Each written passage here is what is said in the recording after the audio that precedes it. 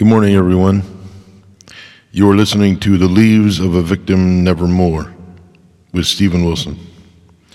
My name is Stephen Wilson, and I am a drug addict in recovery and a survivor of childhood sex abuse. This podcast purpose is for people who identify themselves as victims of addiction or abuse. I am active in Narcotics Anonymous. I am in group therapy. And I am going to continue in the same format that I have been going through since I started. I am going to begin by reading from Leaves of Grass by Walt Whitman. As I lay with my head in your lap, camerado. As I lay with my head in your lap, camerado, the confession I made I resume. What I said to you in the open air I resume. I know I am restless and make others so. I know my words are weapons full of danger, full of death. For I confront peace, security, and all the settled laws to unsettle them. I am more resolute because all have denied me than I could ever have been, all accepted me. I heed not and never had heeded either experience, cautions, majorities, nor ridicule. And the threat of what is called hell is little or nothing to me. And the lure of what is called heaven is little or nothing to me. Dear camarado, I confess I have urged you on your word with me, and I still urge you, without the least idea what is our destination, or whether we shall be victorious or utterly quelled and defeated. That was Walt Whitman's Leaves of Grass, as I lay with my head in your lap, camarado. Today's show is going to be again in the therapeutic form of a letter to, and this one is a letter to my first love in high school.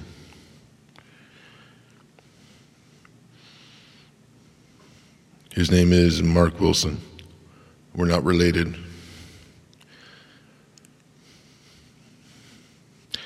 Dear Mark, my dear Calamus, my first love.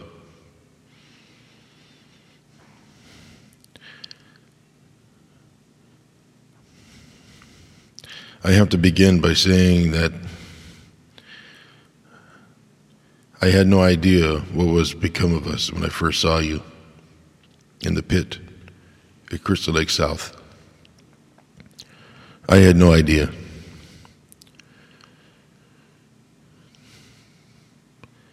And that's important because I don't want you to believe that there was something malicious about it, because I was already living a double life, and the thought of taking my own life had already entered my head. But with you, I thought that there was a chance, a possibility. I wasn't really sure about my sexuality. I was kind of replaying that Prince song, Controversy. Am I straight or am I gay? Or something else. What the teacher had done to me threw everything into chaos. But for the few months that we were together, there was calm and peace, and there was good.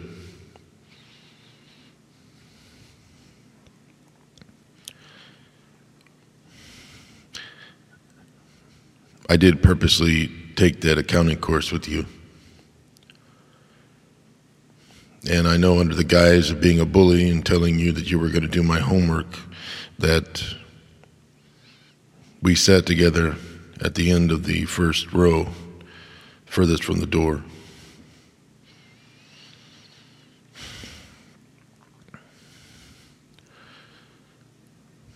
And I know that in time,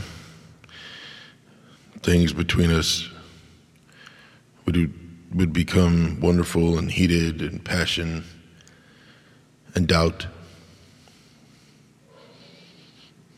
Almost a total lack of safety.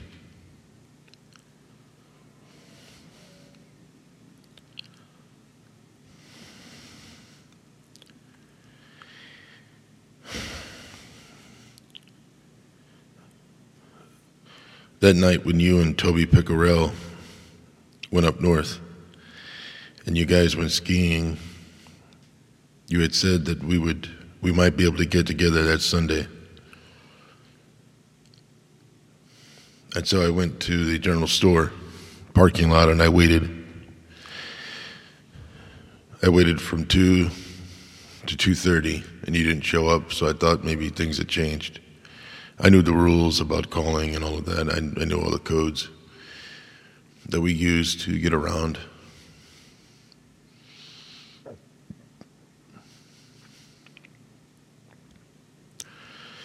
It wasn't until the next day that I found out that you were dead.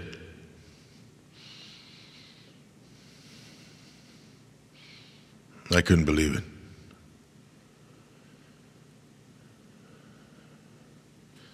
It started when I was in the parking lot and I started walking towards the entrance closest towards McHenry Avenue.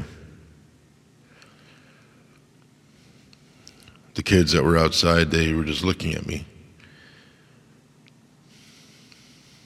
And I went into the office, and I didn't go into the office. I went into the doors right across from the office, and I hooked a left and went to the horseshoe and went to my locker. And the fact is that I kept noticing that people were talking, and there was a lot of noise, and there were some people crying at the tables.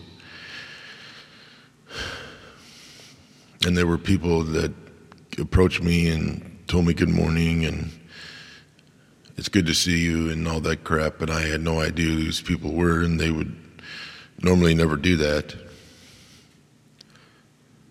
It was all strange, and I didn't understand it. But I got my stuff and I went to the pit.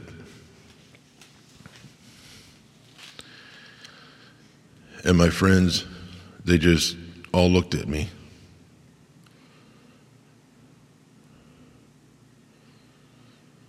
And then that's when one of the deans came to me and pulled me aside, and he said that, yesterday was a crazy day for me. And I was like, okay. He said, yeah, there's a lot of people in the faculty and others that kept calling me.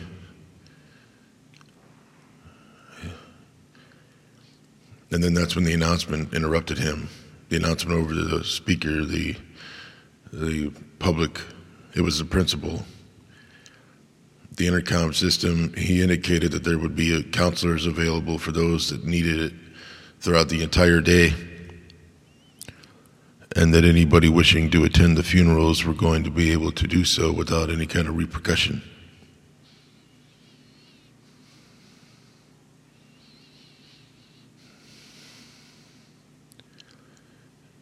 I have to tell you, I hadn't put it together yet.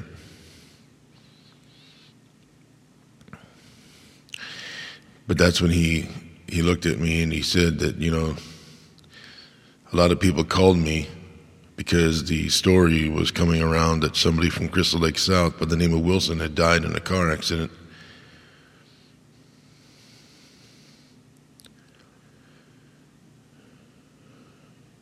And everybody was calling to see if it was me.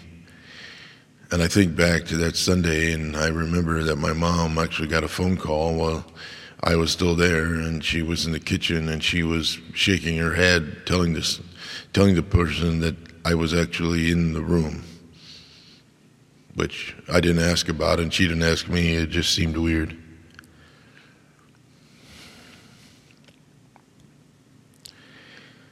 But it was the last thing the dean said that set me off. Well, it didn't set me off, but it hurt. He said that everybody was glad that it wasn't me.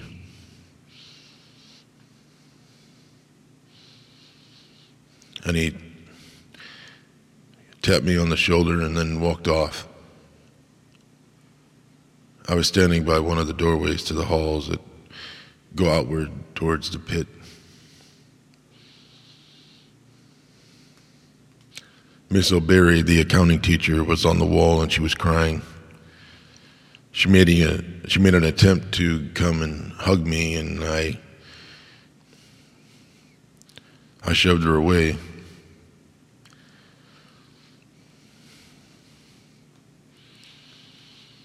Because then I realized that what was happening. People were glad that it wasn't me. I know what we had didn't last very long.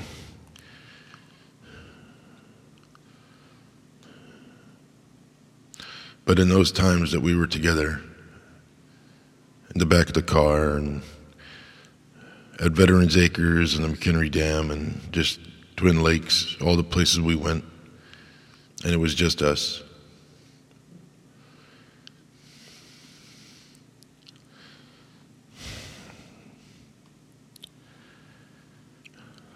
The thing is that I never told you how I felt.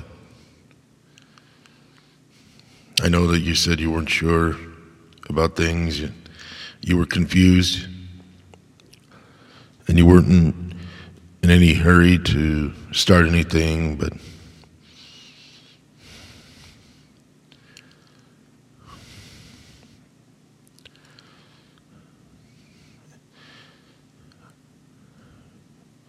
I went to your funeral. They held it at the one just past Flowerwood on Route 14.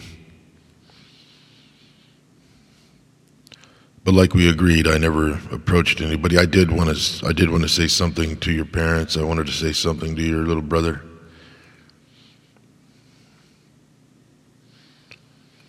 I never really asked about the accident. I didn't know if there was any alcohol, or I didn't know who was driving, or nothing.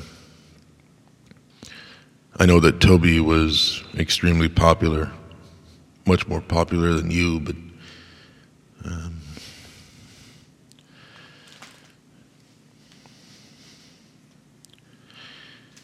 it hurt so much.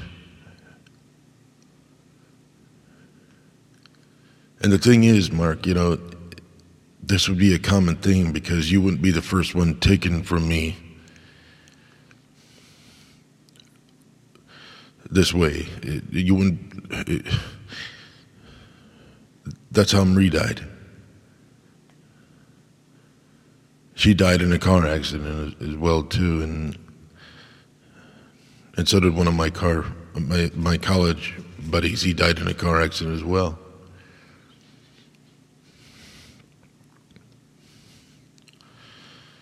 And it keeps playing over my head now that I'm in therapy, and about the fact that I never gave myself a chance to grieve for you. I did go to your funeral. I did think about buying you some flowers.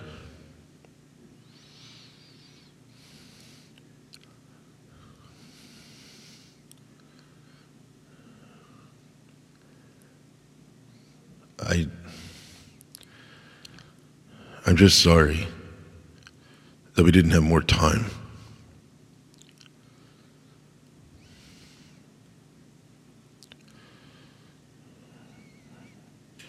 You were the only man I've ever been with. I mean, at the time I had much bigger problems being concerned about.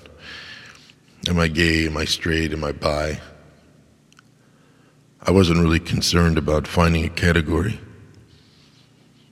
because I had already decided to kill myself. But you took that thought out of my mind.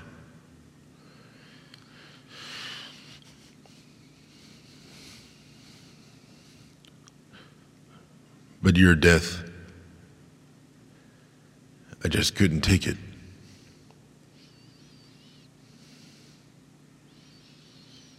It wouldn't be very long before I went back to the drugs.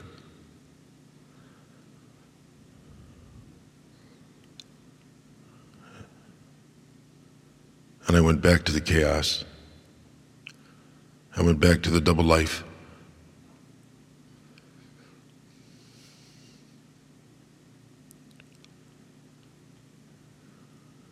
But I want you to know how important you were.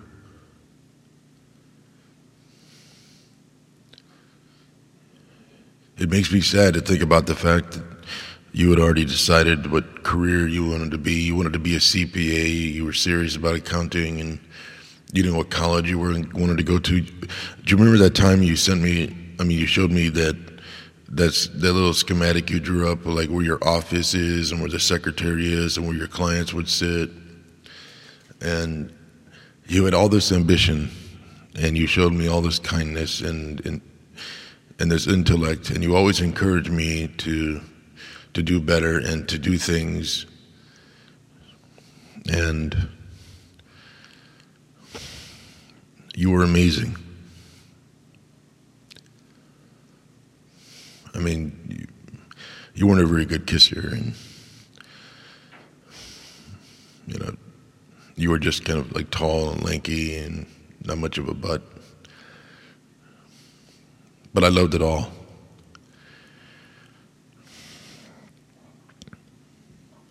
I just wish I had a chance to tell you to your face how you made me feel. If even for a moment there was some calm. I know that Walt never met me or yourself, and I know that those kinds of poems are always up for speculation, but I always thought that poem was written for us. To confess to someone, to tell them how you really feel.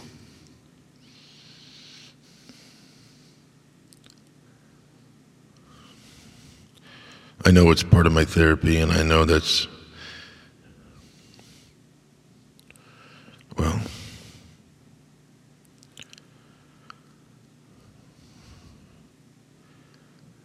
I hope you have found peace, my friend.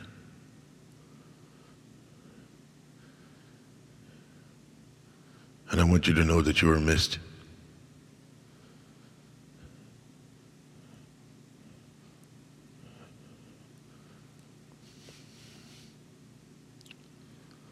Sincerely, Stephen.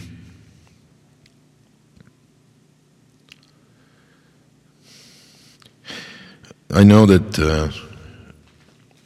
this show is just about therapy, and it's really, I don't know what's becoming of it.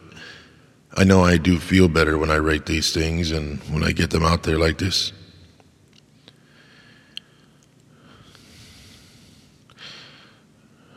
But the fact that it's taken me so long to grieve, I think it's only fair that I tell you that after I heard about Mark's death, I became what's somewhat of like a monolithic human stone. I shut down.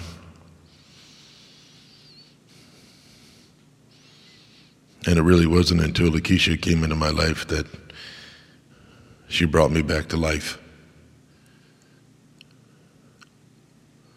I spent a very long time a stone without trying to feel anything, because when I felt anything, I just felt like garbage. And I'm not really concerned about trying to make an argument about being straight or being gay or being bi. You have to do what you have to do. As always, right or wrong, the heart goes where it belongs.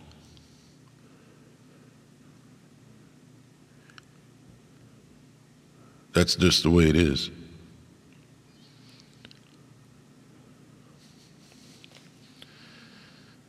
So for all of you out there, I hope that if you have found someone, don't take it for granted.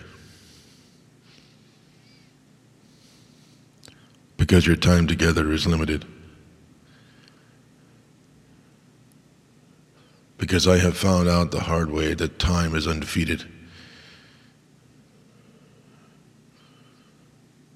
I now know for sure that the Reaper is not afraid of me.